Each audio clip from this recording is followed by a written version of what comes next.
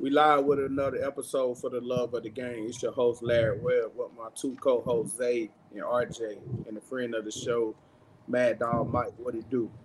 Doing What good, it man. do? How about y'all? What it do? What it do? Go Vols, man. You know what time it is. Zay, he's somewhere. He'll be connecting real soon. I don't know. And man, we got a special guest here today, man. I've been wanting to do this for a long time, for a while. Mr. Eddie Rojas, man, the man himself, the man with the plan, the successor, entrepreneur, former Gator baseball player, businessman, on his own company. He's proud of you being a Gator, proud of what you done, everything, man. Tell the people what's up. Hey, thank you so much for that nice intro. Man, being a Gator has been great to me. I could bore you guys with the details on my life and what it's done for my life, but it's funny. Obviously I started the Gator Collective, the first NIL in Gator history, but the most amazing thing to me is just to be a fan and to be part of the fandom that is the SEC and the Florida Gators and all the competitive aspects to being following the team and taking my kids to the game and teaching them about the pageantry and the excitement and the down times, which we've had a lot of those, right? And the great times. I'm pleased to say in my life, I watched our team win 3 national championships, go to 4 national titles in football. I watched our basketball team win 2 national championships and go to 3 national championships. They went to school when I was in school, and I was going to school with Udonis Haslam and Mike Miller and Teddy Dupay and that team. And in baseball, I watched my baseball team win a natty, and then I watched them lose this year in the national championship. So, man, being a Gator spoiled me. But we always remember the hard times too. The shoe that flew through the swamp against LSU. And some of those other games that just were heartbreaking that we've experienced over the years. But man, all in all, my life as a Gator has been amazing. Most of you guys know I own a financial advising firm. I don't even think I took a math class when I went to school in Florida, to be honest, which is kind of interesting, but that's how life comes at you, right? You kind of learn stuff as you go. And today, manage a financial advising firm, manage about $4 billion, a few million investors nationwide that we invest their money for them with stocks, bonds, and Wall Street. So, but yeah, let's get into it. Whatever you guys want to talk about, let's go. Oh man, that's great, Brett. That's great. So, how you end up just starting your? Well, let's tell you're originally from New York City, right? Yeah, Brooklyn, New York. So I grew up in Brooklyn, New York. Mm-hmm. Yeah. So, not Marcy Projects, though, right? Nah, my mom was born in the Marlboro Projects, Okay. and I was born in Prospect Park, which at the time wasn't nice. Prospect Park. It wasn't so as nice as now. And then, we moved. So I was the youngest of 3 boys, single mom. My mom had an 8th grade education. She would, she struggled. She was one of 10 children. I was the first generation born in the United States. My mom was born in Puerto Rico. My dad was born in Puerto Rico. And so, but I was first generation born in the States. But, as a kid, when you grow up in the city and you don't have really money or anything like that, what do, man? You gravitate towards sports. So, like everybody else on my block, we played basketball every day. We played we'd go to the yard, play baseball. Everyone was big Yankees fans and that kind of thing. And then we'd watch our New York Knicks, and I became a Giants fan. So baseball was the thing I started getting real good at a young age. I loved football too, but it just, when you're at the time, it's very different than today. When you grow up in Brooklyn, New York, football, while we love football, you kind of play basketball or baseball more. Basketball is probably number 1 up in the city. And so that's why I took to that. Started getting really good. So all these business guys would want me on their travel team, and that kind of got me out of the city a lot. And so I'd end up going to I play AAU Junior Olympics. And so I'd go to Tennessee and was picked up, and these rich guys would pay for my plane ticket and all that stuff. And then came to one tournament in Cocoa Beach, Florida. Would never be able to afford to come down here otherwise. And then it was funny because I was a starting pitcher for the New York State team, and we were playing Puerto Rico in round 1 of the tournament, and I struck out 16 and threw a shutout against Puerto Rico. And there was a college coach walking around. I was 14 at the time. And that's when University of Miami was the first team to recruit me. They flew up. They sent me on a recruiting visit to Miami. They liked me a lot. And then other teams started coming on board. And then I ended up, I was going to go to Miami up until August. And then I didn't have enough money because they don't give you full rides in baseball like they do in football. Because of Title IX, there's only 11.2 scholarships for every 50 players. So you get like books, so you get some. And so instead I went to UCF, and that's where I played my freshman year. But like a lot of these kids, and this is a great story, like a lot of these kids, I got cut after my freshman year at UCF. They took my scholarship away, and I had nowhere to go. My mom luckily moved to Orlando at the time because I was her last son. So she moved here. And so I didn't even know if I was ever going to play baseball again after my freshman year. And so I had nowhere to go, really. I had no apartment or anything like that. And then my buddy was going up to Fellowship of Christian Athletes camp. And they said, hey, they're looking for camp counselors at FCA camp. And you have a place to live for the summer, and they'll give you like food and all that if you'll be a camp counselor. I said, shoot, when are we leaving? So we went up to North Carolina, the Blue Ridge Mountains, and the guest speaker was Danny Werfel. And so I got to meet Danny Werfel and met a girl while I was there with her family. And her dad was the assistant head coach to Steve Spurrier. And so that kind of was my first introduction to Florida, University of Florida. And so I was telemarketing at night. And then I was like, you know what? I got the itch to play baseball. I know I'm good. I know I can play again. So I started working out in the off season and let my girlfriend's dad put in a word with the baseball coach. And he kind of was like, hey, I know this kid. I can't really say if he's good or bad, but maybe you give a look at him.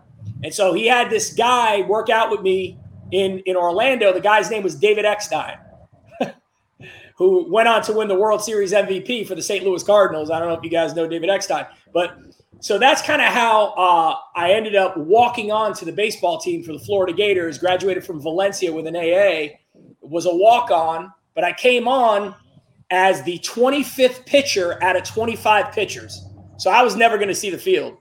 From there, but I was motivated at this time. I was a junior. I already got cut once. I shaved my head. I got my body down to about 4% body fat.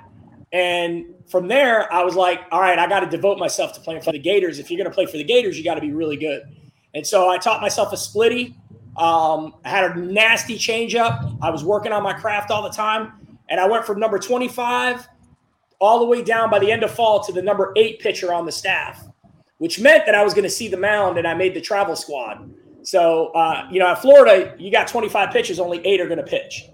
Roughly 6 to 8. That'll be the only thing I see about. Well, I went from number 8, and this was the year 2000, and I ended up winning Pitcher of the Year at Florida in 2000, going 6-0. And against the Volunteers, I was SEC Pitcher of the Week.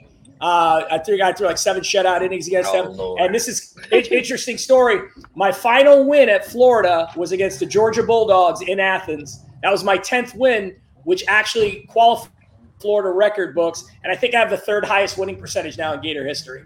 And so that was all she wrote. I graduated in 2001, moved to Orlando, and started looking for a career like everybody else. Wondering what I could do with my life. So that was my Florida life, my Florida career there. Dope.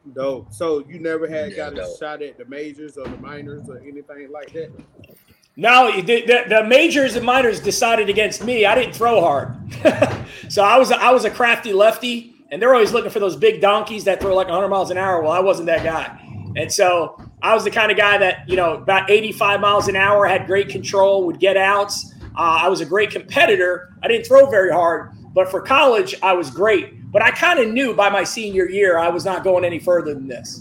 But I got to fulfill my dream and do really well in college. And I also wanted to make money. I had no money, had no car, no money.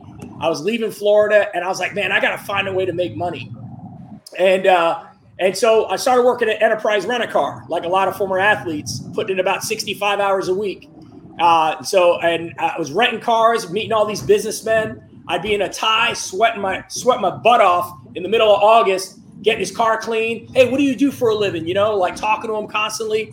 And luckily for me, the mentor for the company, because Enterprise is a great company, they actually issue you a mentor, a business mentor. So you go to lunch, you get to spend time with them. So for me, the mentor was the head of their fleet services outside sales division. So he'd always had this sweet suit, and he wouldn't be sweating at a rent-a-car branch like me because he was business to business sales. So he's had a nice suit. I was like, man, how do I get into fleet services?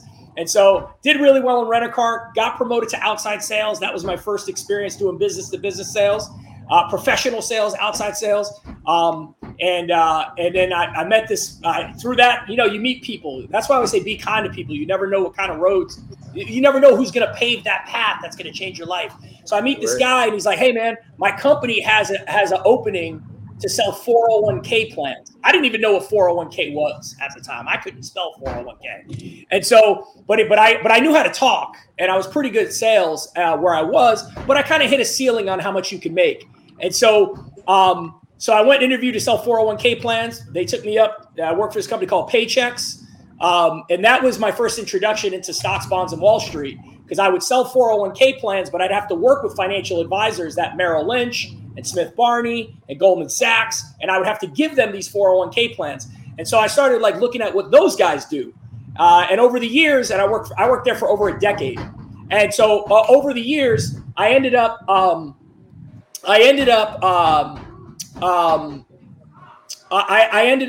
sorry, hold on, guys. I got these kids behind me. Yeah. So over the years, I ended up having conversations, and they would say to me, Eddie, when you get the chance, you really should try to sit and become a financial advisor, sit for your exam.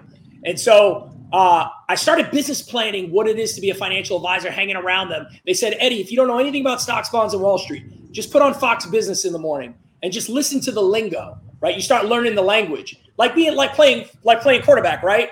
Omaha 832Z, right? You hear all the stuff. Well, in investing, that's what's an option. What is it when you're straddling a stock? What's a short-term bond versus a long-term bond? What is a yielding inverted yield curve? Why do these things matter? What is the prime interest rate? What's LIBOR? You start hearing all these things, it becomes a language. And so I knew I was interested to become a financial advisor. I knew I always wanted to become a guy that made a lot of money, that got into the 7-figure and 8-figure income and be worth, a lot of money. I knew I wanted to do that. And so like anything else, I knew I had the ability and the niche to sell.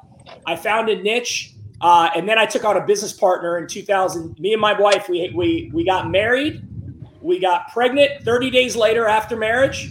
We opened our first company. My wife was also a licensed financial advisor. We took on a business partner. This was in 2009. And we started a company called 401k Generation.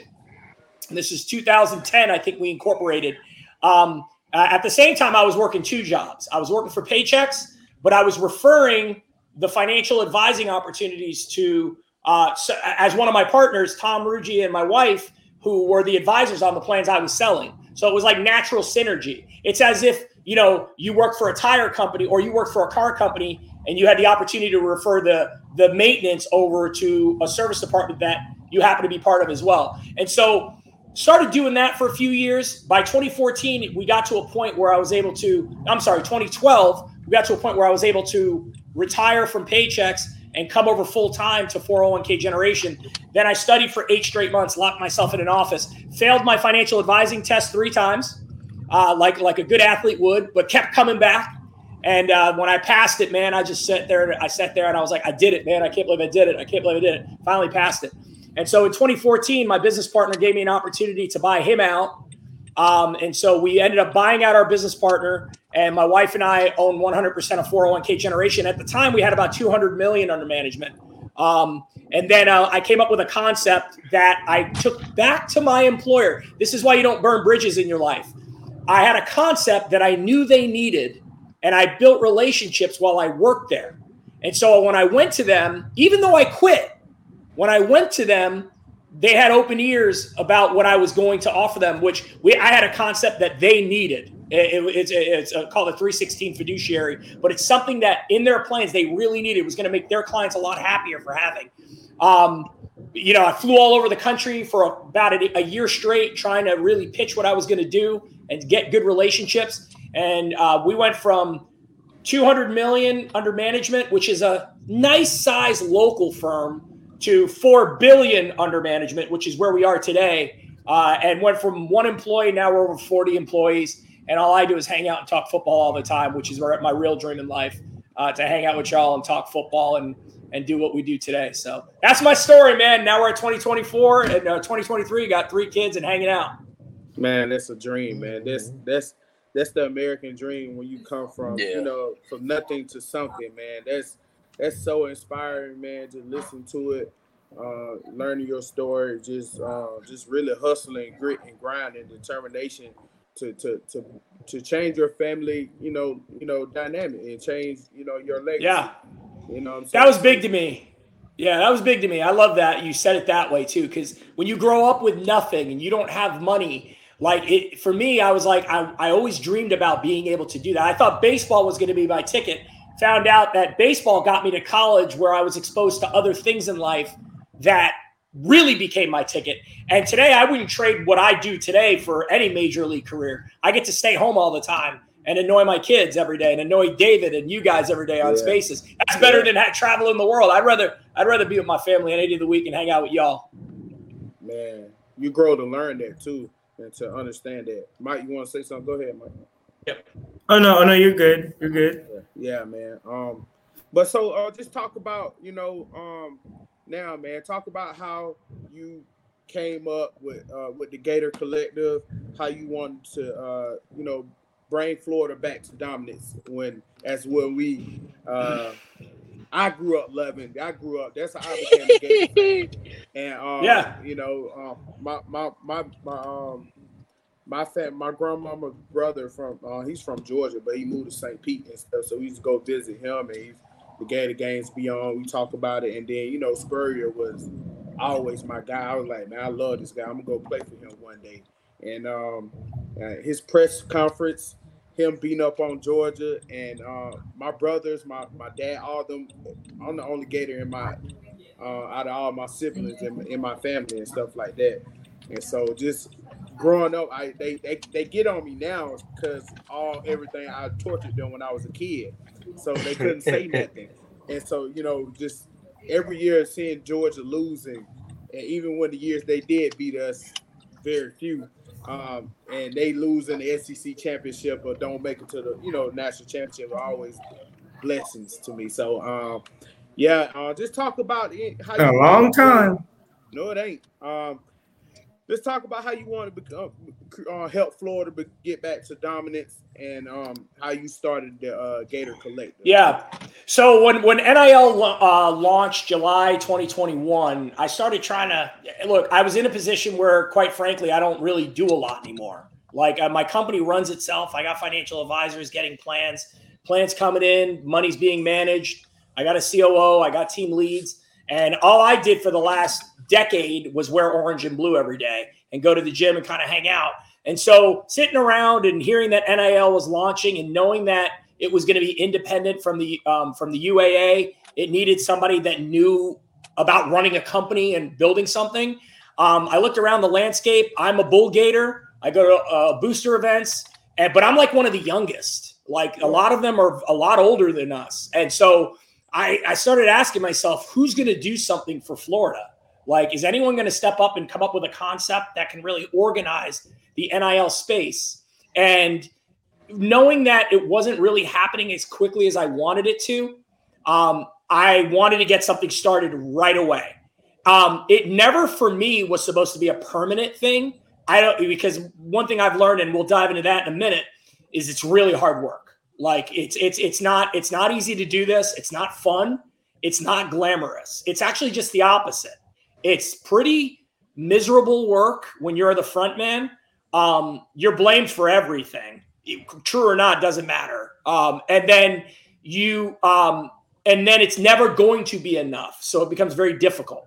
But I did want to start the concept. I know a legitimate concept that can actually snowball into something bigger is what was needed. So I started conceptualizing, well, what do the Gators have? In Texas, they have oil beneath their feet. They have all their money is kind of there. But what does Florida have? And doing a little business research on what Florida is the flagship university in the state. I talked to Learfield Sports because we were up in the Jumbotrons at the stadium and all that. Yep. We have 3.3 million fans in the state. We're larger than the Miami Dolphins in the state. We're larger than any team in the state. Florida State doesn't have half. Miami's nowhere near us as far as number of fans, right? And so I started saying our secret sauce is crowdsourcing, is the Netflix kind of idea where if everyone has 30 cents a day in their pocket, then maybe we can grow something that could slay the elephant. Inside the Gator Collective, I came up with that phrase, slay the elephant, which is we need to figure out a way to utilize the NIL space to surpass Alabama. And that was my idea from the beginning, from the jump. And what we would do is the players would be entertaining the fans. We would do spaces events. We would do face-to-face events. We would call kids on their birthdays. We would have a football forum. We would get involved with all the podcasters and people around Gator Nation. We would send players to them. We would try to really make it a community-driven NIL. And so we were the first in the country to really spearhead it this way. And again, I'm not kidding you. Every school called us. I talked to business people at Georgia. We talked to the head coach of Utah, which was weird because we were about to play them. He called us up. Hey, what are you guys doing there? I need to do something for Utah here. I know we're not competitors. I know we're playing week 1, but Kyle, he calls us up and he just wants to talk to us. And he wants to know what we're doing because we were getting, we got up to 3,000 members. And we did that by our own sweat and tears. We basically utilized Twitter and we utilized some of the relationships we've developed with guys like Dave and you guys to say, hey, let's get something going for Florida because we need to do something. And honestly, our average donation was probably $15 a month. And we ended up doing, because we had a few millionaires kind of chip in, and I say a few, it wasn't a lot, but we ended up doing 254 athletes and over $7 million in a year and a half, in 17 months. In 17 months, we did 254 athletes and over $7 million we were able to do for those athletes of real money, and they were making an income, and that was the beautiful part about it. And they were entertaining the fans to do it. And that was the real amazing part about being part of that. For my 17 months doing that, very hard work. Before you start something, make sure you know kind of what's coming, and no good deed goes unpunished. So, but let me tell you something. It was worth it. And I feel like from the perspective of getting this thing going and now hopefully spinning off into Florida Victorious, and Florida Victorious taking the baton and bringing it even further, this is what Florida needs. I've always said that from day one. We need to get it going in that respect so that we don't have any shortcomings. We would have had a lot more yeses if I had more money. I would tell you, like, if we had bigger NIL, we get bigger yeses. And fans want to see the chicken before the egg, not the egg before the chicken, right? And so people are like, well, if we get the recruit, then I'll join. I'd be like, no, you need to join so we can get the players to come. It was opposite of what you think. You're the reason they won't come yet. And people never looked at it that way. And so I hope as it becomes more normal. And again, that was the other thing. It was 2021. Dan Mullen wouldn't even talk to us because he didn't realize the importance. We would get kind of like, oh, thanks guys. And that was kind of the first 2 years of running the NIL. There was not really that involvement. And in their defense, the law really didn't stipulate how much they can get involved. So everyone was kind of scared of NIL, even though it was written that it's legal. It's like, what is NIL? People had a very limited understanding of it. So now that all that's behind us, I'm really hoping that the new NIL at Florida Victorious, that they thrive, they strive, they take off, fans get behind it, don't hesitate. And that's the only way we're going to be NILU. The good news is I feel like we're one of the few that actually have a buildable NIL. I think a lot of people are still counting on the few to be generous. And to me, that's not a good long-term business strategy at all. And that eventually the few might say, I'm not going to be doing this anymore. for whatever reason. And that's really nerve-wracking. That's why diversification and having thousands and thousands of people putting in is so important, because no one can decide to end you overnight at that point. So just, even that's very, very commendable. And man, I'm proud of you, what you did, man, even through the ups and downs and everything about it. But so like, how many kids you, well, I say this, what's the average y'all done a year for it to support the kids in all sports? Man, I'll tell you what, it's hard to say the average, because we did everything from being paid an NIL deal to do a one-time event to being paid a 6-month salary to do an NIL deal. We also did business-to-business NIL deals. We got the first car deal in Gator history for Anthony Richardson. And that was, and so we helped kind of orchestrate that stuff. We were the first. And look, when you're the first at anything, you're chopping down the trees to build a trail, right? There's no trail yet. So you don't know what you don't know until you head west and you realize that there's a lot of areas to trip over and things like that. And so we experienced a lot of the bad early, simply to hopefully pave the way so that we all can learn from things and make the better moving forward. One thing that we did do a good job of, I think, is diversifying. We wanted everyone to wet their whistle that deserved to, right? And that included other teams too. We had our basketball coach that wanted to retain Colin Castleton, had to get him a at that time. We had other teams like Georgia and Missouri, and that players that were potentially going to hit the portal. And we had to save those players from hitting the portal. And so I believe the budget at Florida needs to be at least $20 million just for football to be healthy. Yeah. And I actually had it down by position group, by number of players and what they need to make. And so I think a $20 million football budget we'd probably be top 3, top 2 recruiting class every single year in the country if we had that kind of budget just for football. And that's my opinion. Yeah. So when you come with the numbers to the UAA or people at Florida, the powers that be, how did they receive that? Do they agree with the budget number?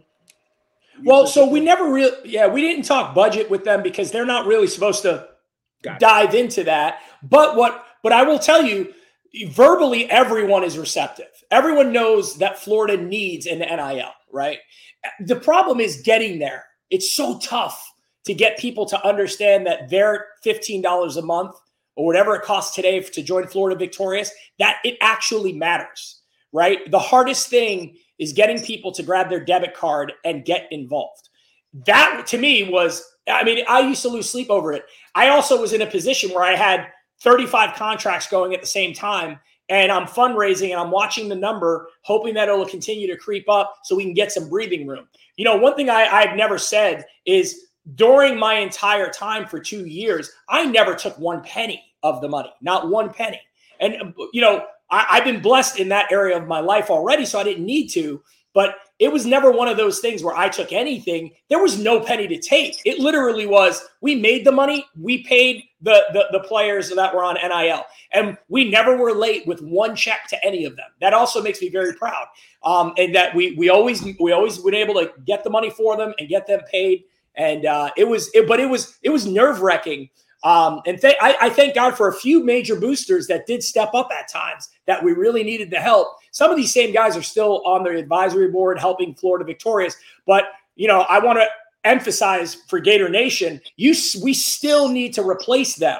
Like I always said to them, look, thank you for helping me in year 1 and year 2. I'm hoping by year 4 and year 5, we have enough people involved that we don't need major contributions anymore.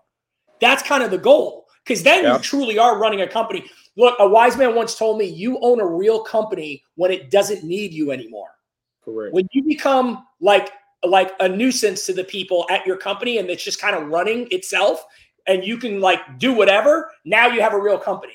Well, I'm hoping the NIL at Florida becomes that mature, that it's just running on autopilot. There's not this chase after the dollar kind of thing every month to kind of fill the gaps. Yeah. So let me ask you then. So like, I guess now, so a lot of people these kids have these expectations or whatever the case may be throughout the recruiting process and everything. So how do a 3-star kid that's gonna eventually get bumped maybe to a top 50, 150 or 100 or top 75 player know his worth? You know, I'm like, how I know I'm worth hypothetically 80,000. Like, I got a controversial opinion on this. It's I don't think anyone really has a value outside of what someone was willing to pay for them. Like there isn't really a said number. I see like these arbitrary numbers, NIL value, and I laugh. I'm like, where did that number come from? Where did you get 28,750 for X kid, for X athlete? You know, the truth is, it's hard to justify monetary value without having a product to prove it. At Nike, for example, from what I heard, they never paid any signing bonuses above $10,000 when they'd even launch your sneaker. They would basically say, let's get you going and let's see how well these Jordans sell to determine how much you should make. And so for me, like, how do you justify paying someone when you can't really see how many socks, how many hats, how many jerseys, how the NFT sells, or anything like that? How could you give that a number if it's not actually creating any sort of ROI, or return on investment that is tangible and can be proven? For us, what we would do is we'd get all these players and we would see our memberships either go up or down, right? And the biggest days we ever had was like week 1, we brought in all these members because everyone was excited about NIL. But outside of that, it was very, very limited. Got you. I really appreciate you guys having me on, by the way. Thank you. Yeah, man. I've been wanting to do this for a minute. Be quiet, Zeus. So just, all right, we could talk about RJ. Zay, y'all got any debate on it? Mike, you got any questions? We can get away from the NIL stuff, man. Talk some real ball, man. So how you feel that's about because this? RJ Tennessee's broke. We know this, bro. Bro. I got more money than you. I got more money than you. What I you spent mean? all that money on Nico, bro. You spent all that money on You Nico. see who got the #1 NIL company right now, man. Stop playing with Spy Sports Group, man. All right, but anyway, back to this talking about. Look, hey, I was finna say, yeah, what's up? What's up? Zeus. So I want to ask David. We get into this real quick because I know David. We don't got long with you guys. Appreciate you, David. Soderquist for coming on. Yeah, no problem. Check out David with Hot Top Sports. He does a lot of breakdown with his podcast. It's Getting Swamped. I listen to your show. Great guy. So David, you had the On3 guys come on the show and just talk about how the 247 and On3 be kind of biased towards these kids when they commit to Florida. Georgia get the luxury at Bama. It was always a Bama bump or UGA bump or what's the other powerhouse or some other Oklahoma at the time. Sometimes they always get the bump. Talk about your interaction with that. It all started with basically there was a lot of people complaining on the internet, especially on Twitter, from like multiple fan bases. I mean, Michigan State, one of their players came out and said something about their ranking. I had actually an LSU commit actually sent me a DM and said, "Hey, thanks for standing up for us." And I was like, I don't know what I stood up for, but hey, all right. It basically, Shelton was taking tweets from either players or some of the other fans that were on Twitter and saying, hey, basically, this is a little bit sus. Like, just, whatever. Just because you say something sus doesn't mean that it actually is happening. It just means that, like, hey, it looks a little bit suspect, That's all it really means. So I kind of posted a little bit of video clips on there, and Shannon Terry actually reached out to me, and he said, hey, do you guys want to get me on for an interview? And I texted Shelton, and I said, hey, he wants to come on for an interview. He's got these times he can do today, tomorrow morning. And so he's like, oh, let's do it in an hour. And we got together, and that's kind of how that whole thing came about. During the interview is basically Shelton and Shannon basically talking amongst each other. I kind of sat in the background. I didn't really have questions about like the ranking part aspect of it, but there was like a few other questions I had because some of the articles they released, all that other kind of stuff. And the gist of that interview, you know, and I have a lot of respect for Shannon Terry. I mean, he built Rivals, sold it to Yahoo, built 24/7, sold it to CBS Sports, and now he's got On3. And anyway, you could tell Shannon kind of was in a really, really, like, he was in an irritated mood because he got a lot of fire from a lot of fan base. It wasn't just Florida fans. I mean, Right. There's a lot of Texas fans. Tennessee fans were mad because one of their 5-star players got dropped like 100 spots or something like that. So it was going around like everywhere. So we were just kind of covering it and just saying, hey, man, this all these fans are upset. All these players are upset. What's going on, you know? And the smoke's always kind of been there when they first started. I mean, like, everybody was complaining about the rankings when it first started. It's just the fact that the smoke got really, really, really hot. And then they decided to respond because like it was multiple fan bases doing it. So that's why we were just like, okay, well, yeah, we'll take the interview, whatever. When he got to the interview, he was just upset. You could tell that like he was in a really, really bad mood. And Shelton was trying to kind of explain, you know, usually when you do an interview, and I kind of do it too, I'll explain a little bit. Shelton kind of sometimes tends to lead on a little bit longer than most people, but you know, you explain it and then you ask the question. The problem with that interview was I was sitting in the background and I was listening, and Shannon gave the same answer for every question, but at the same time, Shelton never got to finish anything to ask him a different question. And Shelton had like, he was just saying, okay, well, what do you got to say about the players? What do you got to say about he was trying to give him an out to help better On3 so it didn't make him look as bad.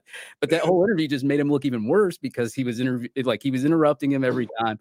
He cursed too. Like he said the F word and all that other kind of stuff. And we were just like, wow, like I'm just sitting there in the background, and I was gonna like intervene and be like, hey man, let Shelton finish. But then at the same time, I was just like, you know what? He's already making it bad for himself. I'm just gonna let him go. So he went and he did his thing. And you know, I won't say, like, as I said, I have a lot of respect for Shannon and what he's done, but just because you respect somebody doesn't mean that like you can't dislike what they did on your interview. Like I personally was like sit there like, okay, well, you're just gonna make it worse for yourself if you keep doing this.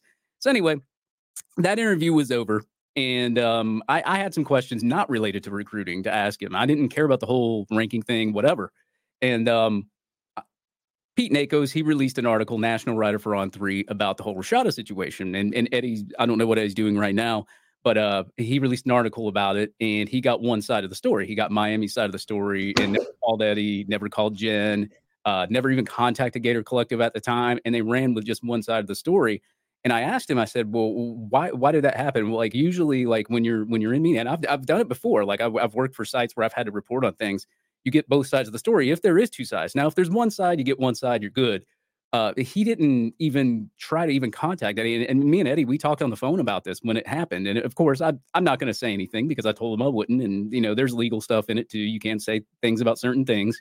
And I finally was able to like get the actual stories. That's why I asked Shannon, and I drilled him on it. And he kept telling me, well, I don't know. And I'm like, I said, I get that, like, you're the CEO. You have like 200 people that work underneath you. You can't be everywhere at all times. I get that part. But that was a big national story. That was a big NIL national story last year. That's probably one of the biggest. Like, he already knew who had the article, like who already made the article. So like, how can you not know what happened? You know what happened in that situation. But like, that was the part where he was just like, well, I don't know. And he said he would get back to me on it. And he never did. Like, I'm still waiting. Nobody's gotten back to me on anything. So, and then we went into the old Austin Simmons thing, and Shelton had asked him, well, Newberg put out a video through the Austin Simmons thing. And he's like, well, basically he was saying that Keith came out and said it first, and then Newberg put the video out. And I said, it really doesn't matter who did what first. I said, it's still On3's fault because they reported the wrong thing, and they reported way too early, like a day or two too early. Yep. And he went on, Coach Hayes. I love Coach Hayes to death. I have a lot of respect for that guy too. I've been on his show a couple times. He reviews a lot of high school players, and it does a really good job on that. He's a Miami guy, so he had on, Austin Simmons, and Austin Simmons said, yes, I'm going to enroll early. I'm going to reclassify 2023, but I'm flipping my commitment to Ole Miss.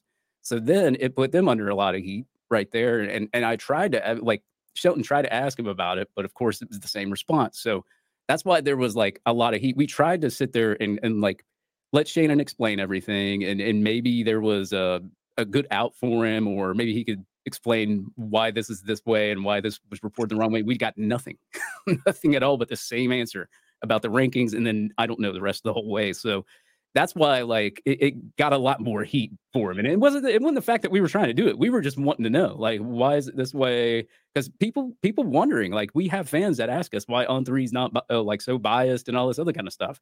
I don't know. I'm just asking the questions. Like I say on Twitter, I just report the news, right? So yeah, I was just asking questions to him, and it blew up, like, I don't know, way worse than what it should have for it. It just made him look worse. And I wish he would have at least took the time to listen to Shelton and actually answer the questions that he had that we had. And he didn't let him. And I think that's what a lot of other Florida fans and some other fans of other sides are still irritated about. And I knew On3 went under a lot of heat. He went on a lot of podcasts and shows, and he did a lot of them. And I haven't even listened to any of them. So, but that's where it all stemmed from, was the fact that, like, you know, ever since they started, and he said that they're going to make mistakes. It's a startup company. They're going to make mistakes. Reporting on a big NIL story, you probably want to get both sides. That's a huge mistake, dude. Reporting on somebody's commitment 2 days or however many days it was early, and then have it being wrong too, that's pretty bad too. So that's why I was just like, sometimes it's okay to be first in that industry. But if you want to be first, you have to make sure that information is 100% correct. Kid's already enrolled. He can't go back. He can't change his mind. And then you report on it. Like, and that wasn't the case. So that's kind of where all that kind of stuff stemmed from, was the interactions on Twitter and everything else. We were just trying to get down to the bottom of it and try to help him out. And he just didn't help himself at all. So Eddie, did they ever reach out to you for your perspective?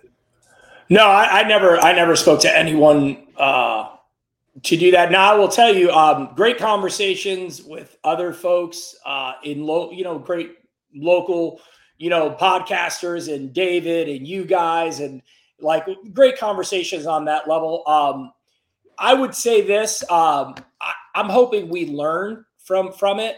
And I'm hoping that what ends up happening is, whether you're a Georgia Bulldog podcaster or Florida Gators or Tennessee, whoever you're with, you guys know more about your program than national people any day of the week. And so that you actually know about your program. You're not just a talking head off of, like, the Paul Feinbaum show. No offense to Paul Feinbaum. But the truth be told is now that, David even set that standard, hey, challenge truth to get to the truth, right? Challenge what's happening, and then use common sense after you challenge it. Then that's really going to help fix a lot of this. At the end of the day, the player involved in that didn't deserve that. He didn't deserve that. I'm an adult, like I'm in my mid 40s, but I wasn't so much worried about me. Like, Florida didn't deserve what was said. The player involved didn't deserve what was said. And it just gets ugly because it's just not verified information. And so, I'm just glad that I think everyone's moved past all of it. And I feel like, for the best, it's just, we're moving in the right direction with it. And I think it's also going to help, like, you almost look at things like when you look at the stock market, if we're students of history, you had the Great Depression. That was terrible, right? But what happened after the Great Depression, right?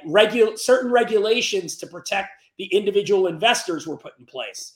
And so I'm hoping the same thing happens with NIL throughout the history of it, right? We headed west. We started with a real controversial idea that we all in deep down believe players should be being compensated for their efforts, right? We cheer for a multi-billion-dollar sport that we pretend that they should not be making anything except for a scholarship for the longest time. Now that pretend is over, and it's like, okay, now let's find out a way to monetize this for them. For many of them, this is going to be their earning years in football, right? Even though they're not paid to play, quote unquote, this is their earning years being paid on their name, image, and likeness for playing the sport that they play. And so I'm excited that can happen too.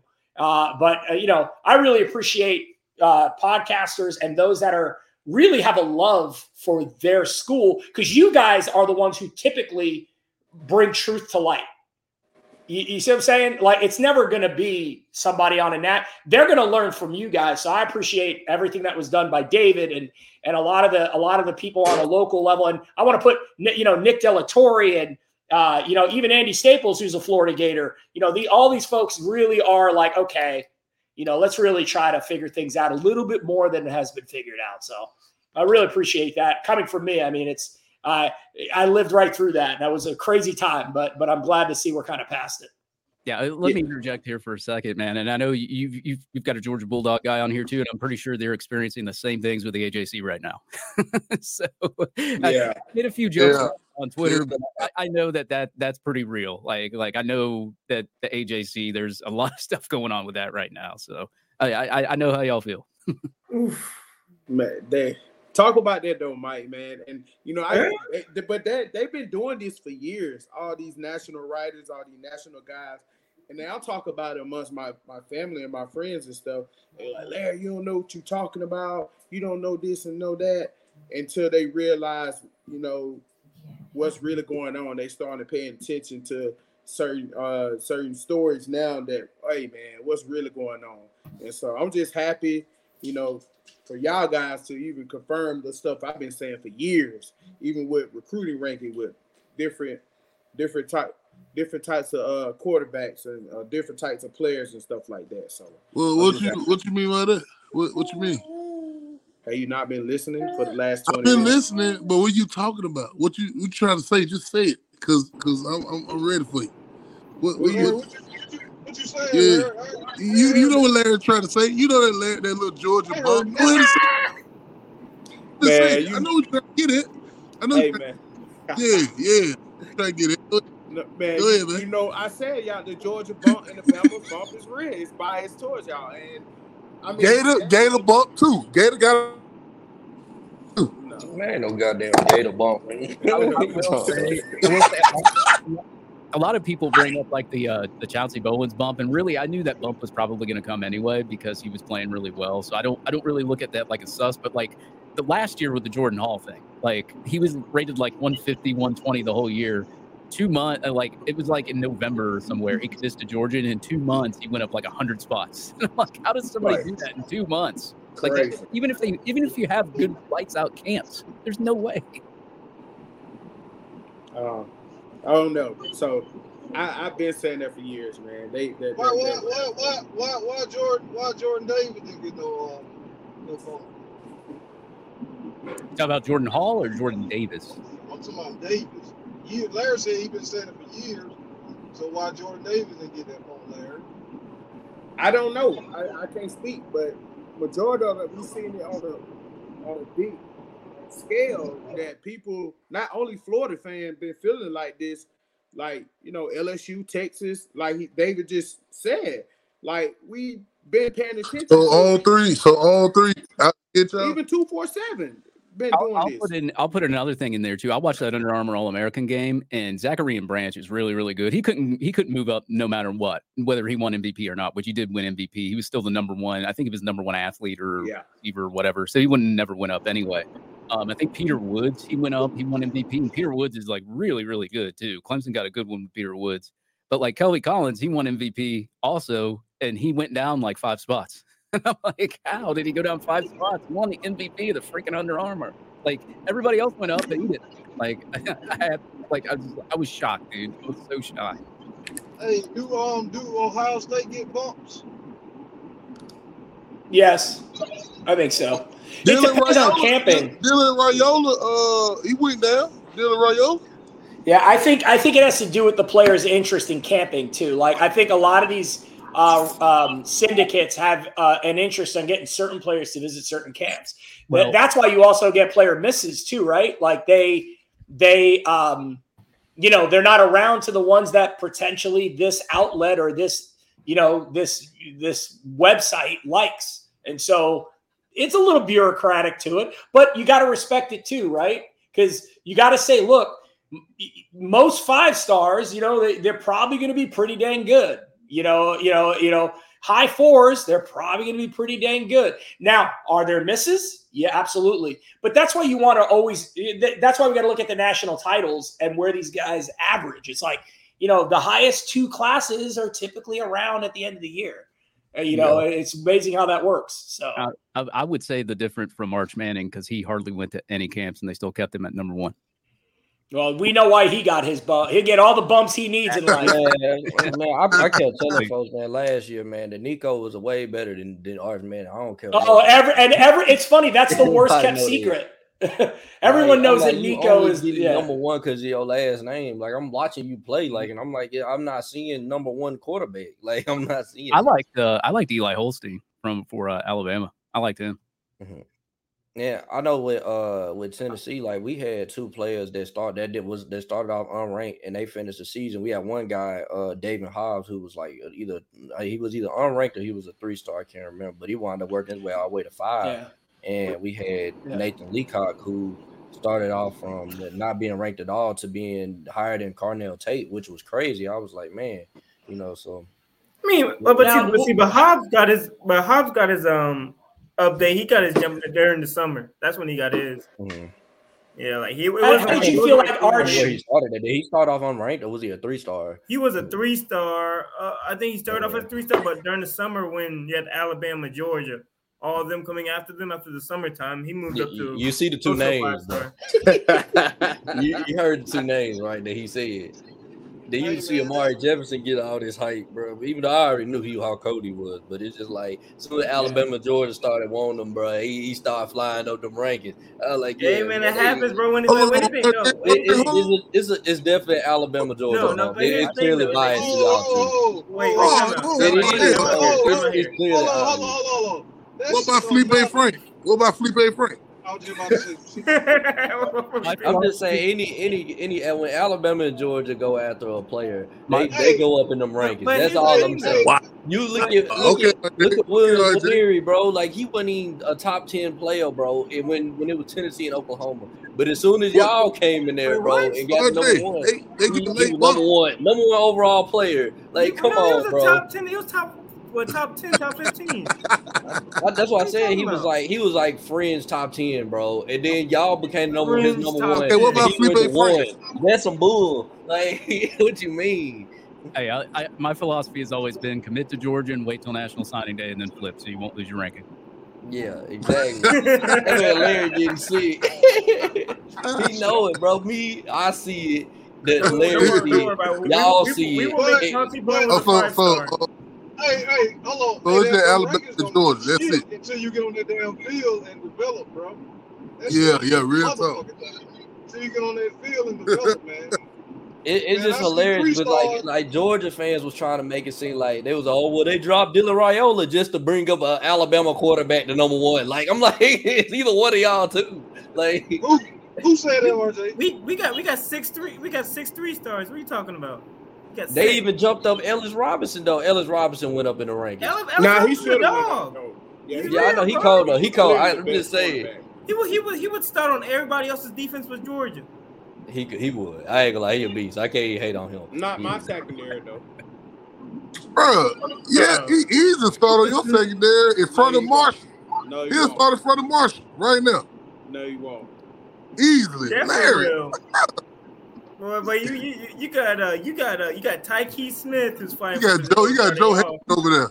Not my corners, my safeties. I give that. My safeties are very, very questionable. Lassiter would start for y'all, bro. What are we talking about? Lassiter would not start at Florida. I saw your DBs, bro. They couldn't find the ball when it was up in the air. You didn't see Murder on Florida. Bro, what's that dude we lost to Florida, the cornerback? Yeah. Which one? What his name? Jalen Kimber?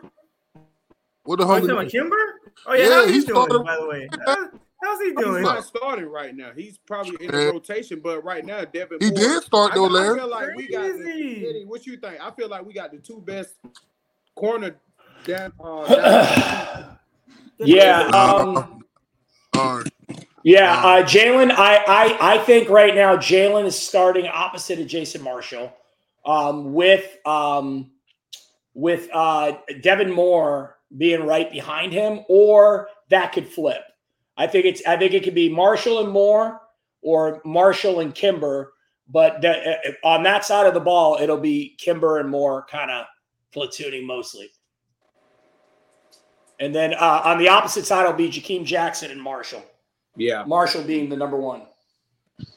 Well, Marshall, that'll be sophomore. He's a junior this year. He's first round. He's out after this year. Yeah, Marshall's a junior. True junior. I didn't ask you about first round. Okay, I didn't ask you that. But hey, do you see my name though? You like my name? No. Y'all like my name? Felipe Did I spell it right? Felipe no, I don't know. Let me see. I don't think you did. Hold on. No one spelled that right. No, you didn't. No, you didn't. No one spelled that y'all know what I'm talking about. Y'all know what I'm talking about. Yeah. I can't remember. I know he was like committed to LSU. Did he get a bump when he committed to Florida? I don't think he was already like a top 4 star. But the funny thing is, y'all got a bump when we flipped Bowens. All y'all players went up. That's the crazy part. That last update was mid-June. All y'all players got a bump. I just look. Man, if you think about it, David, if Felipe Franks would have went to LSU, then chances are Joe Burrow never shows up there. So LSU could thank us for their national championship. Yeah, there you go. Right. Hey, check this out. Y'all want to know what's so crazy? I never heard nothing about a bump until we won.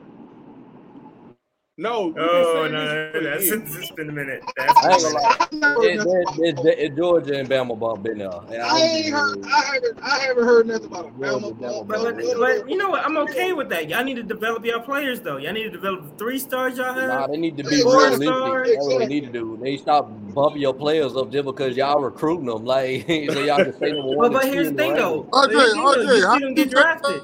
You see them get drafted. Shout out to Frakes, man. I appreciate you, Yeah. Jordan Bowen. He said Florida DB's a trade. Yeah. I mean, respectfully, yeah. Yeah, whatever. So we could talk about real quick, man. David and Eddie, man. We got Fletcher Westfall, offensive lineman, tackle. I listened to the guys from the Jacksonville 1010X out of the hacker Ryan Green. I like his show too. Sometimes I listen to it. So he had him on, and he talked about why he chose Florida over Clemson when these other 3 idiots on the show right here try to tell me, well, I think it's Clemson. I just kept quiet because appreciate the Eddie. And, I know who it wasn't though. Was definitely wasn't Georgia because our offensive line room is nice. Dead giveaway is when you saw all the people that actually know get little quiet on the timeline. You know he was coming to Florida at that point. Right. When Clemson was talking about it, when Clemson was talking about it, and we were giggling and like, yeah, listen to the giggle. Yeah. We were like everyone because it was the worst. We all knew that was one of the worst kept secrets for everyone that knew that he was coming to us. We tried our best, but everyone's laughing like we know what's under the tree at Christmas. Yeah, I remember I was told like a while back that like he wasn't going to go to Clemson, and they were like, keep it quiet. And then I think it was somebody had submitted a crystal ball like the day before, and I was like, well, it's already out there now. yeah, it's already out there. Yeah. We got a few more coming. We got a few more coming. So do we. Keep up. Hey. I gotta keep up. That's all I gotta say. I'm gonna let y'all know right now. Tennessee about to rise up them rankings, man. Y'all think it's sweet now? Yeah, that Tennessee bump. Yeah, the Tennessee bump. Yeah, Mike Matthews got dropped, so I ain't trying to hit that Tennessee bump. I play a drop for some reason. What you mean Matthews got bump? What you mean? He dropped. For some reason, Mike Matthews was top 3 wide receiver, and then all of a sudden he 5. Like, come on, bro. We know what team he going to. He might be trying. He might. Mike Matthews, bro. Come on, bro. Yeah, he trying. I'm gonna go and see him play. I'll tell you about it. He about 10 minutes from my house. Yeah, I'm finna say y'all gonna watch the man play. He finna go stupid. I'm gonna go to a few Buford games this year. Yeah, I'm going. How many is Tennessee expected to take this class? Do you know?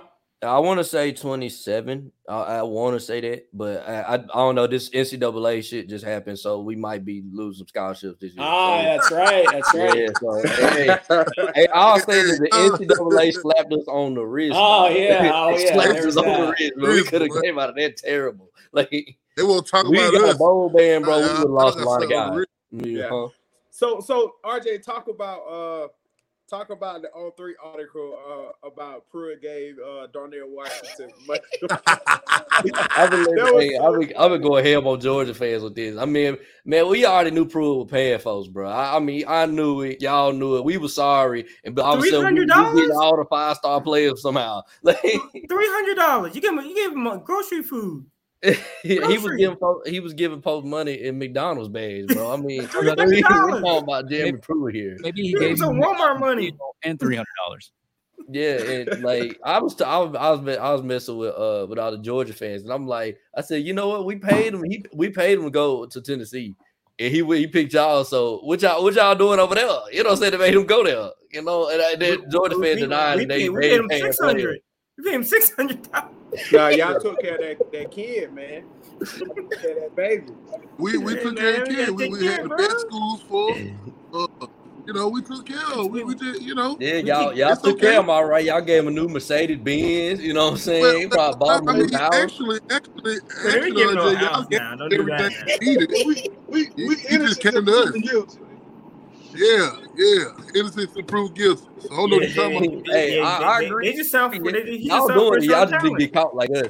See, the thing is, we didn't even get caught. We told on ourselves. That's exactly what we did. We got tired of Pruitt, and we didn't want to pay that buyout he had. He had a $12 million buyout, and we were like, nah, we're not paying that. So we snitched on him. We snitched on him ourselves. Fun Tennessee fact. They are the 6th highest SEC school in recruiting so far this cycle. But in every single other conference, they would be number 2 or number 1. That's crazy.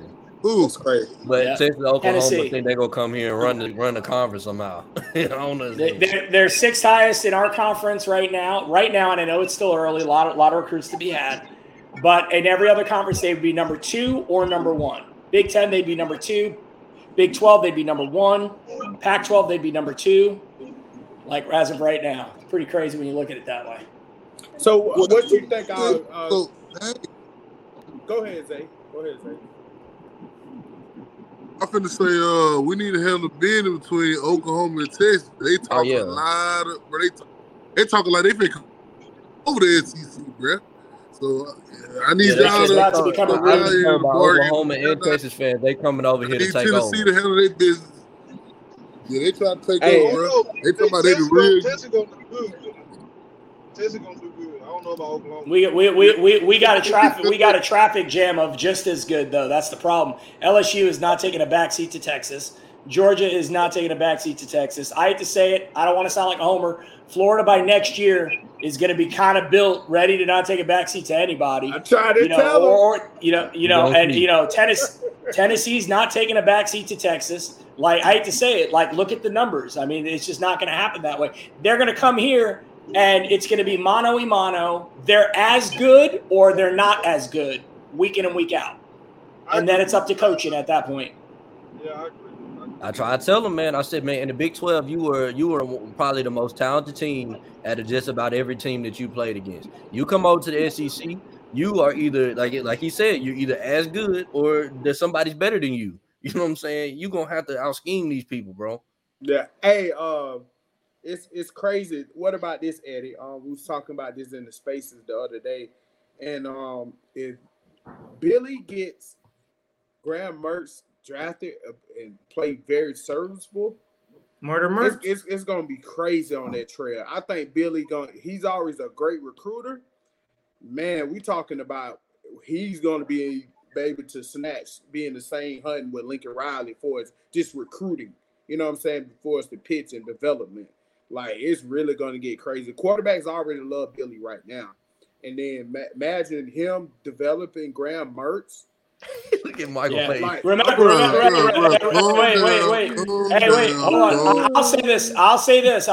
Hey, remember, this is a recorded podcast. Remember I said this. When Mertz threw for 240 and had a really good second half in the spring game, and I know that he started 32 games in college football. See, when I was playing college baseball, Year 1 for me was awful. Got cut. Year 3, I went 6-0 and won pitcher of the year on my team and made SEC pitcher of the week twice and that kind of thing. When you get your head kicked in, as much as that guy got his head kicked in, sometimes you might figure it out to be a really good college quarterback. Like, that's what it does happen. So I'm just saying, like, people are acting like this guy's he was a top 100 recruit out of high school. He got his head kicked in. He had 32 starts. He ran for his life last year behind a terrible O-line, and he threw for 19 touchdowns and 10 picks. And now he's coming to Florida with a running game where we're run heavy. We might not even ask him to do that much. We're not asking him to go out there and be Anthony Richardson from last year and win us ball games. We're asking him to just don't make the mistakes and make the occasional good throw and run for a first down when you got 4 yards of grass in front of you. Like, so being asked to do less, a ton of experience, never know. You might have yourself a 2-year starter that actually was pretty serviceable in college. Hey, y'all want to know who you sound like right now? You sound like me trying to defend Jerry Garantano back in the day, bro. I must say, you actually sound like him now. He was a top 100. He was the number one quarterback. He had all the talent. And actually, Garantano was probably better than the rest of your team, though. But Garantano was like probably better athletically than the rest of your team because he was a really good quarterback.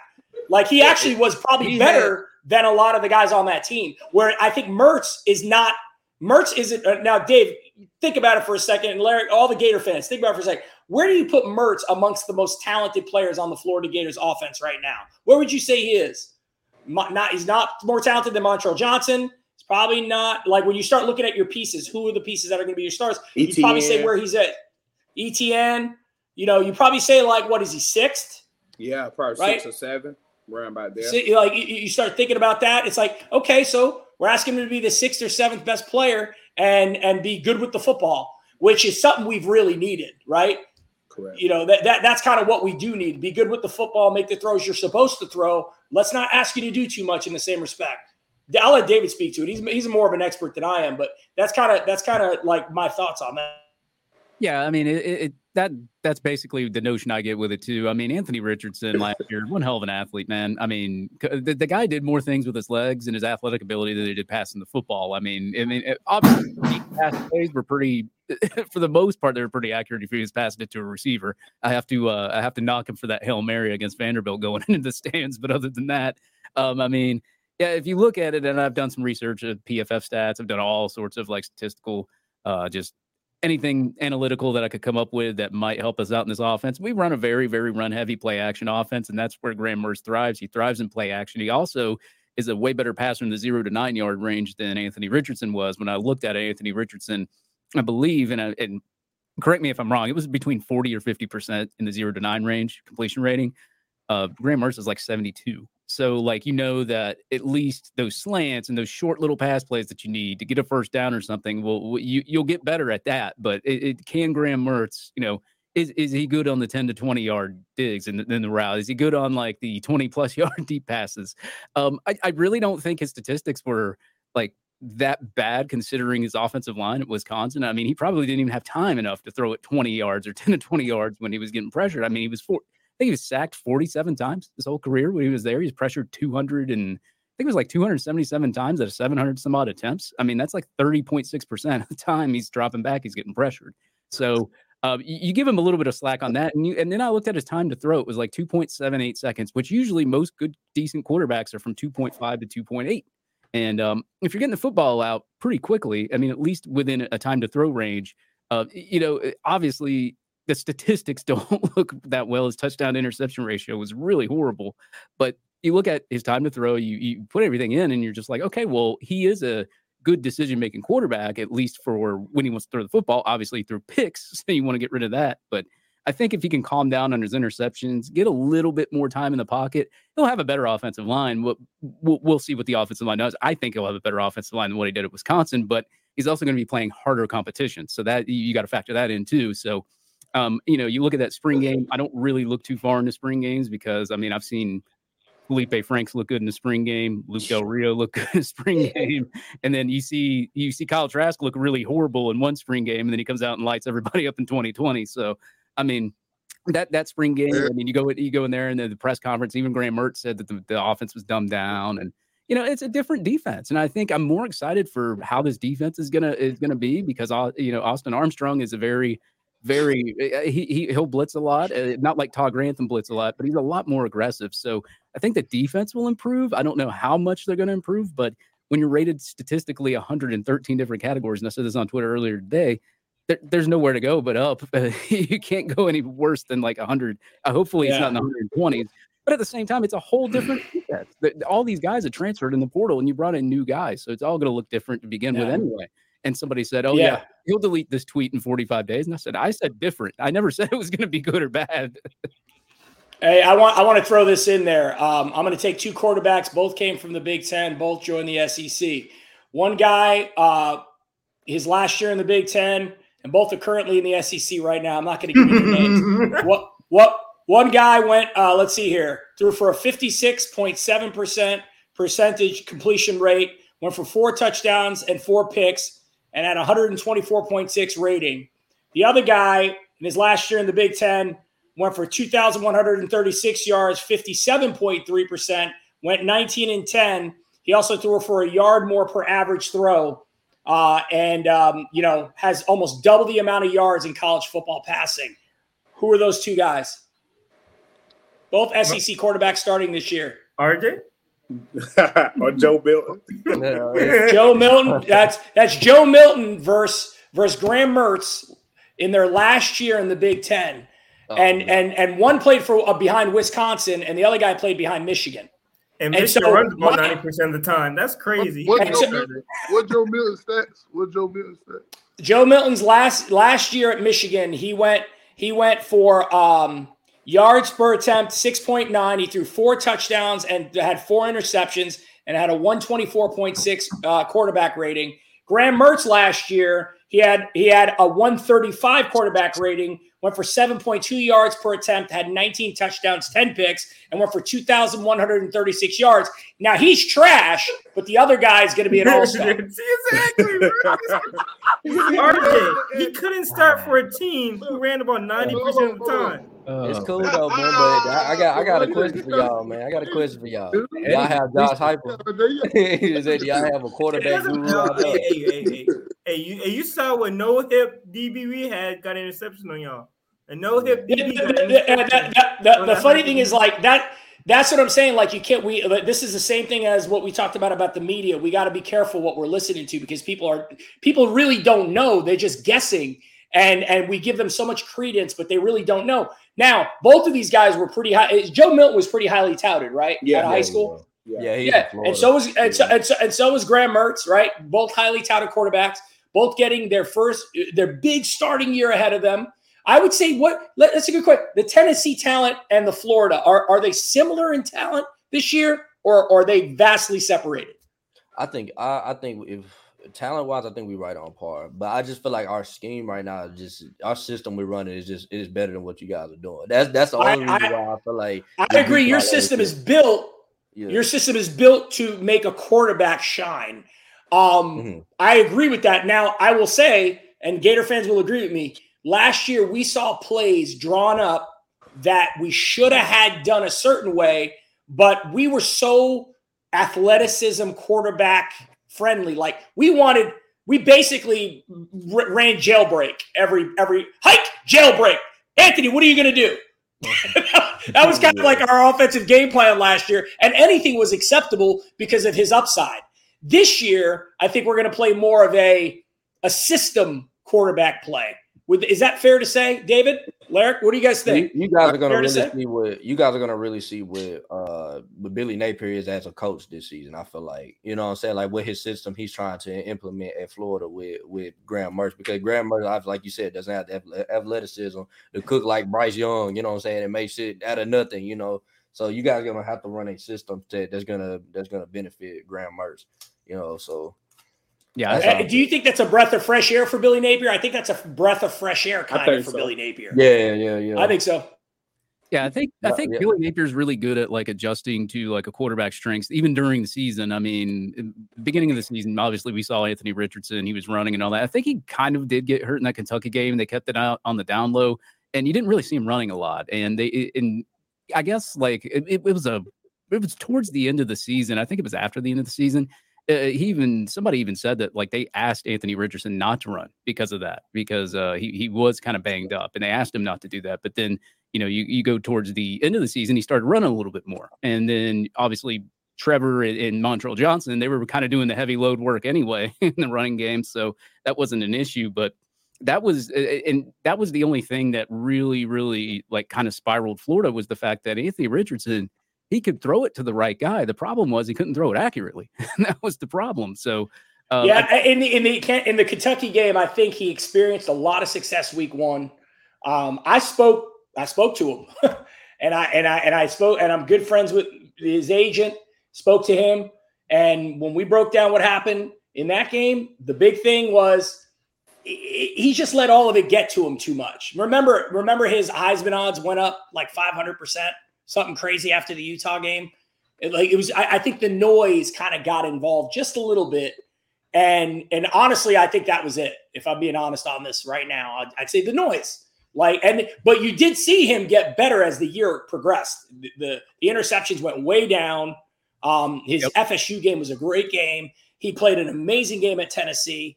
But it was still some youthful stuff. Remember, he only played 13 games in college. The least tenured quarterback to be drafted in the first round since 2000 is Anthony Richardson. Like the least tenured in college since 2000. That's 24 years. He's the least tenured quarterback in college to get drafted in the first round. So the guy we have coming this year, 32 starts. He's almost the most tenured SEC starting quarterback. He's right up there in the top 3 of the most starts in college football. So it's going to be a nice contrast to see what we got. Well, they talk about Graham Mertz, but Georgia fans and everybody else, but they won with Stetson Bennett. He was 26 years old. We didn't want him. That was a tenured quarterback. You know what? And Kirby was the smartest guy in the building for saying, I want a guy with all this experience taking these snaps. Because you know what? He's touching the ball so much. You want a guy that's been there, right? That's what I want too. Like, I'm excited to get a guy that has a ton of experience. Yeah. Georgia has to go with a guy that has not started. We're going with a guy with 32 starts. Their guy and their team is more talented. I don't know if their guy is, but their team is. But we have a guy with 32 starts. They have a guy with 0 starts in college football. So that's a nice place to be for us at this moment. I'm excited as a Gator fan to get somebody with experience out there. I'll tell you right now, I started college. I was a pitcher in college baseball. I started many games. I relieved in many games. There is a difference between a new guy and a guy that's been out there. Very big difference. The lights get real bright for new people. And so, yeah. Hey, it didn't for what his name? I'm just gonna put it out this way: is that all that Carson Beck needs to score on Tennessee, Florida is 14 points. That's it. We asked for to score 14 points. Hey, Larry, did you you see you looked at the chat? Joe Bowman was a new subscriber. He he the Clemson fan. Yeah, we cool with him. I said y'all said something. I told him appreciate it for the subscription. Okay, cool. And Chris said he'll cook Eddie. That's Chris from Georgia. He want to come in and he want to cook you, Eddie. Come on, Chris. Oh my. Hey, Chris, right there. Okay, yeah. Am I in? Am I live? Yeah, you're live. Eddie, you pitch. Eddie, everybody be quiet. Eddie, you pitch. You were a pretty high level pitcher in college, right? I mean, I pitched at Florida. Yeah. Okay, so if you injured your thumb to the point where it required surgery, how good of a pitcher would you be at that point? If you injured your throwing thumb. Oh, my God. Well, you can't pitch with a bad thumb, right? So why does Joe Milton get all this hell when he hurt his thumb in the Indiana game? If you notice, if you look at his stats, see, you mentioned his stats as a whole, but you didn't notice that in that Indiana game, he had a severe drop-off. Do you think he forgot how to play football in that Indiana game, or do you think he went from a 300-yard passer game to a 90-yard passer game? Do you think, maybe something caused that, or do you think he's just a bad quarterback? Yeah. No, I don't think he's a bad guy. I think he's a good guy. I think he went for 10 touchdowns and 0 picks last year. He's a good quarterback. It's amazing what coaching will do. It's amazing what coaching will do. I mean, well, we could talk about Josh Heupel's coaching ceiling here in the next episode. But with that being said, But with that being said, I will say this: Joe Milton's a good quarterback. He went through his lumps. Remember, he didn't have a hurt thumb in 2019. You're talking about 2020, but in 2019, he didn't start 2019. No, I'm just saying. If I look, like okay, I mean, he barely played, but it's not like what I'm trying to say. The body of work isn't like okay, this guy's ready to succeed. I think you would agree with this. You would say that Hendon Hooker's success with the Biletnikoff on the outside and those guys is the reason you're so hyped about Joe Milton, right? Well, I mean, there's really not much else to look at. You talk about body of work. I'm hyped at Josh Heupel's body of work. I think much like Anthony Richardson was a mistake in the first round, I think anybody taking Joe Milton in the first round would be a mistake. It would be great for our program, but I think he is a quarterback that needs a good coach. But I've been where you are with Dan Mullen. Yep, I've been where you are. I had Kyle Trask with Dan Mullen, then I had Emory Jones with Dan Mullen. But Dan Mullen, the problem is Dan Mullen was like, I could fucking coach up my 12-year-old son to win games in the SEC, and you couldn't. Kyle Trask and Dak Prescott got him a big head, and he thought I could coach anybody to be a great quarterback, whereas Heupel will actually coach up. He's not going to give up on recruiting and development because the Jaguars turned him down. Like, that's not Josh Heupel's style. My thing is Josh Heupel's got all these good quarterbacks. Sitting there thinking Josh Heupel's not going to have a good quarterback and a good quarterback performance would be a linebacker transferring from somewhere and going to Georgia and being like, Kirby ain't going to do nothing with that linebacker. He ain't going to do nothing with that linebacker. Like, it's ridiculous to think that Billy Napier, who's not known for quarterbacks, is going to do a better job with a quarterback who crashed and burned under Chris, who had some good quarterbacks. And then Joe Milton's not going to succeed under Heupel. Like it's a silly comparison. I think Joe Milton will be pretty good. I don't know if are you saying Josh Heupel's a better coach than Dan Mullen was as far as scheming? I think he's a better quarterback developer. That's why he's got a Heisman winner, number 1 overall pick, all that stuff as a quarterback coach or better or higher. Sam Bradford? Yeah. Okay, I mean he had Tim Tebow first. He wasn't Sam Bradford, so he wasn't the head coach. So Dan Mullen had Tim Tebow, but you're picking Sam Bradford? Okay, I'll give you Tim Tebow. I forgot about him. I mean, if you want to have a running back that couldn't throw the ball as your prestige quarterback, that's fine. Sam Bradford got picked up on his arm, not because he could possibly play tight end or safety. Like, oh, he got a little mouth. Hey, I love this show. I mean, nobody picked Sam Bradford up, and they're like, "Well, if he sucks, we'll make him the tight end." Like, nobody said that about Sam Bradford when they drafted him. Well, they did say he was trash, and he like the Eagles. If Sam Bradford wasn't made out of glass, he was rookie of the year. He had an All-Pro second year, and then he fell off because he was made out of glass. Like, nobody can coach durability. Like, that's just something you're born with.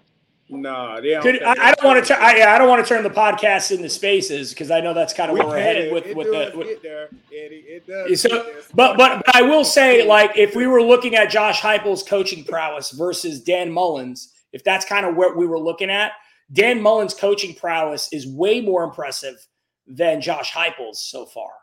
And I'm looking at the stats right now. I'm looking at his. Looks like he was 3-2. He's 2-3 in his all-time bowl career. He coached at UCF under a Scott Frost built team. He progressively got worse. He started at 12-1, then he went down to 10-3. Then he ended up at 6-4. Then he got the hell out of town with Danny White and shook it over to Tennessee. And so now with you guys, he got better, but that was with a Biletnikoff and Hendon Hooker. And we still don't know what Milton's going to bring to us now that he's the man. That's all I'm bringing there. Now, I do like what Milton did. He went 10 touchdowns, 0 picks in his limited time last year. And you do have Brew McCoy, and I love that guy, and I like Squirrel. I like what you guys got going on. There's some seriously good smoke at Tennessee. I love it. I love the guy you have behind Milton. I think he might be the next Caleb Williams type. Like, Nico is the real deal, I believe. There's no questioning that. But it's going to be interesting because we downplay Billy Napier's offensive scheme, but Gator fans that have watched the tape and we look back, we don't hate what we saw. We hated the execution of what we saw. The play call was not a problem at Florida at all. And we went down to the last play with Anthony Richardson in Knoxville last year. Like, the play call was not the issue. The issue was the execution of the play call. And with that being said, we didn't have a quarterback that was 24 that started 32 games in college at the time, but we had a first rounder with a ton of athletic ability who could very well be an amazing NFL quarterback developing into that. But, that time will tell. So I'm excited to see what we got. I'm excited to play you guys. I feel a lot more confident this year than I did last year going into Knoxville.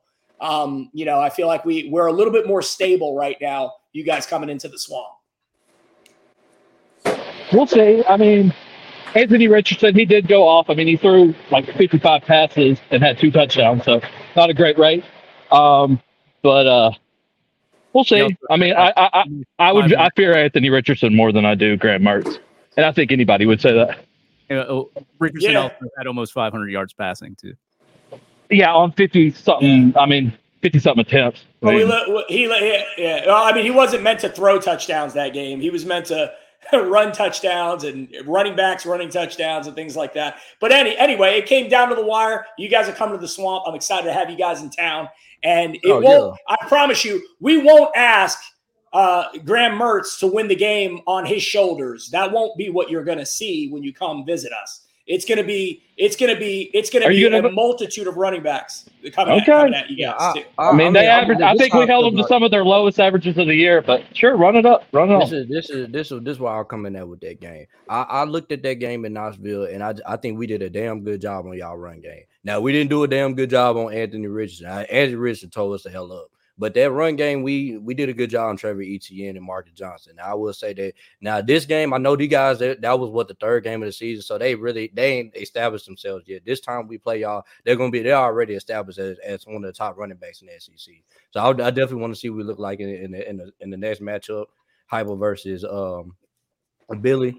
And I remember the first game, Billy almost got to fighting with one of the refs. I thought that was hilarious. We got the 1 yard. The funniest takeaway from that game was like the ending. When we got the onside kick, I was thinking in my head, is Tennessee going to mess this one up one more time? Hey, DeJuan Black. Was it DeJuan Black, David? Am I remembering that right? DeJuan Black recovered. I just had a feeling y'all win that game. Y'all got that darn. But I think a lot of that was here it goes. Like everybody talks about coaching mistakes and what coaches learn and whatnot. I think Heupel learned in that game that in the SEC, especially with equally talented teams, you can't take your foot off the gas.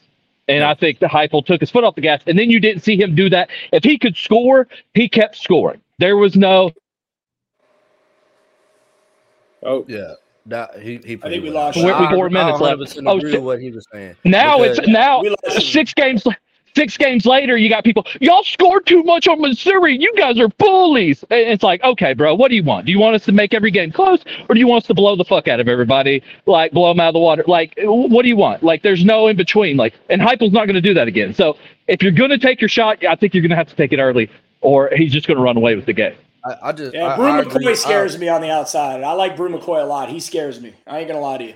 Yeah. I like like I said, I agree with Chris Sam, because there was a point in time we did go up 38-21 in that game, and he did take the foot off the gas and start trying to run the ball, run the clock out, and which helped you guys come back in that game. Not saying that there was nothing wrong that we did. We just we got to keep our foot on gas. We play Florida, and Florida never gonna go away. You know what I'm saying? Think you have to have a solid. Now I'm talking my shit. I don't know what Mertz is going to be. We'll see. Like, a coach change. I mean, it fixed Hendon Hooker. Hopefully it fixes Joe Milton. It can fix Graham Mertz. I'm not going to sit here and be a total homer on that. We'll see what he is. But you have to, like, even like Stetson Bennett, like we like to give Stetson Bennett. He went off. He went clutch. They scored enough to beat us. But, like, Alabama, we were beating the dog shit out of Alabama until they let Bryce Young do what he wanted. They had good running backs, but we were beating them by 18 points. And then they were like, all right, man, we ain't going to beat this team running the ball. We've got to start passing it. And they made it a close game. You're not going to beat us without a quarterback. If you've got Will Levis at quarterback, sorry, RJ, you're gonna lose 6. If you have a running back at quarterback like LSU did, we're going to beat the dog shit out of you. Hey, I will tell you this. We go like our DB department goes. I don't think the game's going to be won or loss of Graham Mertz. I really think that he's mature enough as a quarterback with what he's going to be asked to do that game. He will not be the win or the loss. The win or the loss will be Jason Marshall lining up against Brew McCoy and on the opposite side of the ball with Squirrel and all that stuff, that is going to be our chance to win. We're not going to stop you guys. You guys are going to get your points. We got to at least slow you down on what you guys want to do. And that will be our game right there. If you put up 38, we lose, man. I'm not going to pretend to sit here and say that we're going to win that game. You put up 38 points on us. Who are you replacing Dean with? Because I think that was a bit like with Alabama. If you have a slow safety, Tennessee is going to roast you. Like any better than Dean. But that's what I'm asking. Our is just strong speed. safety is probably Kamari. Kamari and Miguel Mitchell are probably going to be our two safeties back there to start, and then we have Kamari's pretty quick. RJ Moten. RJ's our number 2 probably on Miguel Mitchell's side on the strong safety side, Jordan Castell. I mean, like I didn't expect Dean to like run like a 4.4. Like I knew he wasn't the quickest dude, but his 40 time it was honestly like my jaw dropped. I was like, you were that slow when you were starting. Like, what happened to him? Because there's no way you run a 4.7. I had posted a stat. I looked at high school, and everybody wants to believe. I mean, Anthony Richardson cut off nearly half a second off his. You in a portal, man. He's like lagging out or something. But I remember I had posted a stat on Twitter about like who's giving up the most yardage after the Tennessee game, and it was Trey Dean. It was at the safety spot. And I said, look, I like Trey Dean, whatever, but I think we need to try something different at that spot. Like, I don't know whether you replace somebody or you put him in a different spot. I don't know how that scheme works. He sent me a DM pissed off. He was mad. Yeah. I will say though that Tennessee do have 4 wide receivers that I feel like people are going to respect this season. I just feel like we got Squirrel White, Ramel Keaton, who had a good game against you guys. Ramel Keaton, and we had Dante Thornton, who people don't know what Dante Thornton's going to be in this offense. And I think he's going to be running that higher role by taking the top off teams. And Squirrel White can do the same thing too. And obviously, you guys know Brew McCoy. He's the bruiser of the bunch. So I just feel like we got 4 wide receivers people going to respect. I think people are sleeping on our tight end room. We can make plays from the tight end room. We haven't been using them really, but we used it a little bit when we played y'all. I think Preston Farm made a couple plays. I know he made a big 3rd down catch against y'all. It was like a 3rd and 10 on that 99-yard drive we had on y'all. But other than that, we have an extra coordinator, so that's going to be interesting to see him learn and take what you guys are trying to do. Yeah, hot mic. Okay. Oh, sorry, can you hear me?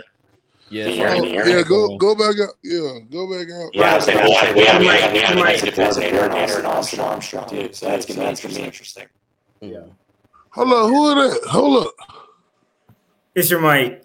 Hey, Franker said you can't spell citrus bowl without UT. Shit, Florida would suck a hobo dick for a fucking Citrus Bowl right now. They would be excited for the Citrus Bowl. Man. They out there trying not to get shut out in the Las Vegas Bowl. Y'all talking about Citrus Bowls. Get out of here. Hey, fellas, I gotta roll. I gotta play catch up my son. But, man, I love you guys. Go Gators. I'm going to see you guys on Spaces. I'm going to see you on the timeline. Man, I'm excited about football. What do we got? 40 days left? Yeah, we got like 40 days left for football. 48, something Eddie's about that. like an alien. Here's your mic. My mic checked up. Later, guys. Appreciate it, Eddie. Yeah, I'm gonna have to go here a little bit too. So yeah, we can kind of wrap this up, man. Yeah, we wrap it up. I mean, if y'all got anything else though, man, I mean, I'm more than willing to stay, answer whatever. Okay. How you feel about what you think we land in recruiting? What you think? Right now, I kind of looked at it. Alabama's going to pass up because they've only got like 14 commits. They're already at number 5. They're going to get more than 14, and they're going to probably be pretty elite recruits when they get them. So I would assume somewhere 4 or 5, depending on what Texas A&M does too. Maybe USC. We could land in that 4 or 5 spot. Like, it just depends on who we pick up. I kind of know maybe who we're going to pick up here in the future, and if that happens, then I think we can stay in that 5 spot. I do know Alabama's probably going to pass us. I don't know about Michigan. Michigan may not hold on to that either up there too, but I would say I think we're at 275 right now. If we can reach like 290, close to that 300 range. Most top 5 teams getting that 290, 300 range. So I think maybe that could be probably the pinnacle of what we can do in this cycle, depending on, I mean, you never know how it's going to shake out during the season either. I mean, there could be flips, there could be anything else, but it's just like with what I know that what we're getting now, I would assume we at least finish 290. And actually, even if you finish 290 and you don't make it into the top 5, that'll be the highest rated recruiting class that we've had in over a decade. Like the last time we hit 290 was in 2013, and that was Will Muschamp. So I think he had 291. So I wrote an article on that too. So I did put Urban Meyer's class in there just to just because of how good we were recruiting, just to kind of compare it. And that was like in 2010. He was at 324. I don't see us reaching 320 or anything in that that range. But if we can reach into the 290s, that is a significant improvement from over a decade. So I'll be happy with that, no matter where our ranking goes or where it's at. But if we reach 290, it's probably gonna be like 5, 6, 4, depending on who gets what and everything else and how everything shakes out. But Alabama will pass us. That is going to happen. A&M could pass us too, but or USC or something like that. It just depends on how it shakes out and what recruits they actually do get towards the end of the cycle. Bro, I'm watching my dogs win a natty right now against TCU. It's crazy. Oh my God! You know what was funny about that game too? It was so like mismatched. Like it was. I think it was like 38-7 at halftime, and I stayed and watched it just to see how bad Georgia was going to blow them out. Yeah, I did. Yeah, bro. I did too. I told people. My mom was like, she was like, "You going to the bar to watch the game?" And I was like, "Yeah, I'm not gonna watch it here at home." I was like, "I'll probably be back pretty quickly. The game gonna be over with probably by halftime." I literally told her that. Like I knew they were gonna get killed. I was like, "Man, they ain't." People were picking them and all that. So. Nah, because I said on the podcast y'all were gonna blow them out, bro. But I didn't think y'all were gonna do 65 to 7. I ain't think we're gonna do that. I ain't think we're gonna do that. But I said 24. I said 24 points. That's what I said going into the game. I said 40. I think I said like 40 to like 20, 24. I thought they were gonna get like 20 on y'all. Other than that, they only had 7, bro. If they scored on the first drive, and y'all said, "All right, it's time to lock in." If you go they had to do a what do they call it? A crossing route, and I confused our DB, and that was it. Whatever that did, bro, they cut y'all on, bro. Y'all was on point the whole game. Like Georgia's players were so much bigger, athletic, and taller. All Stetson Bennett had to do was throw a 50-50 ball to them. They would have caught it. Yeah. But I was looking back at that TCU Michigan game, and it took a lot of mistakes for Michigan to even TCU to pull off that victory. I think Michigan would have been the better. I still think Georgia would have won, but I think Michigan would have been the better opponent to play them in the national championship. But when I look back and watch that game, I was like, dude, there's no way TCU's beating Georgia at all. And of course, right off the bat, now they did score right at the beginning, but I was like, dude, I don't think that's going to hold up for a while, and it didn't. So it was a really funny game to watch. I was texting all my Georgia buddies that live in Georgia here with me, and I was just like, I told you guys that it was going to be a blowout. Yeah. What is y'all? What is your SEC team this season? Texas A&M. No, I'm gonna shout. I've said this, and I say it right now. It's gonna be Kentucky. I don't know why. I don't know how. I feel like I can see it because I like that Devin O'Leary guy, man. I think he's gonna shock some people, man. I think them getting their OC back. They got their OC back that made their quarterback. No. They still ain't got no receivers, man. They still ain't got nobody to throw to, really. Who? You said Kentucky, right? Yeah. They ain't got no receivers, man. They ain't got nobody to throw to, really. They got pretty good receivers. They just don't have everything else is sus, maybe. But I think that's good sleeper. I'm still going with Texas A&M. They too talented to be winning 4 games. Like ain't no way. If that's Evan Stewart, man, that's ridiculous. Yeah, that boy can play.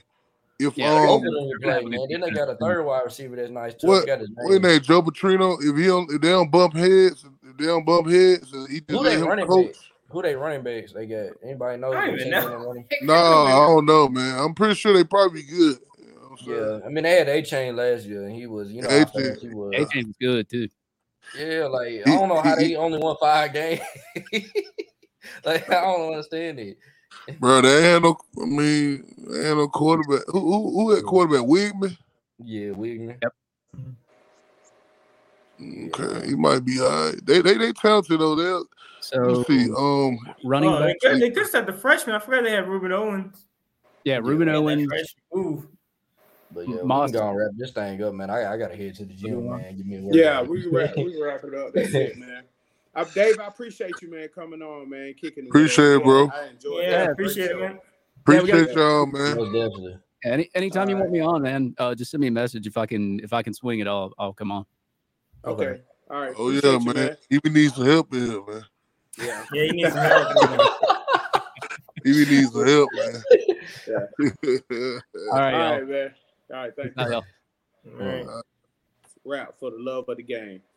All right, man. See it. Appreciate Mike. Man. All the subscribers. Appreciate y'all tuning in. All right.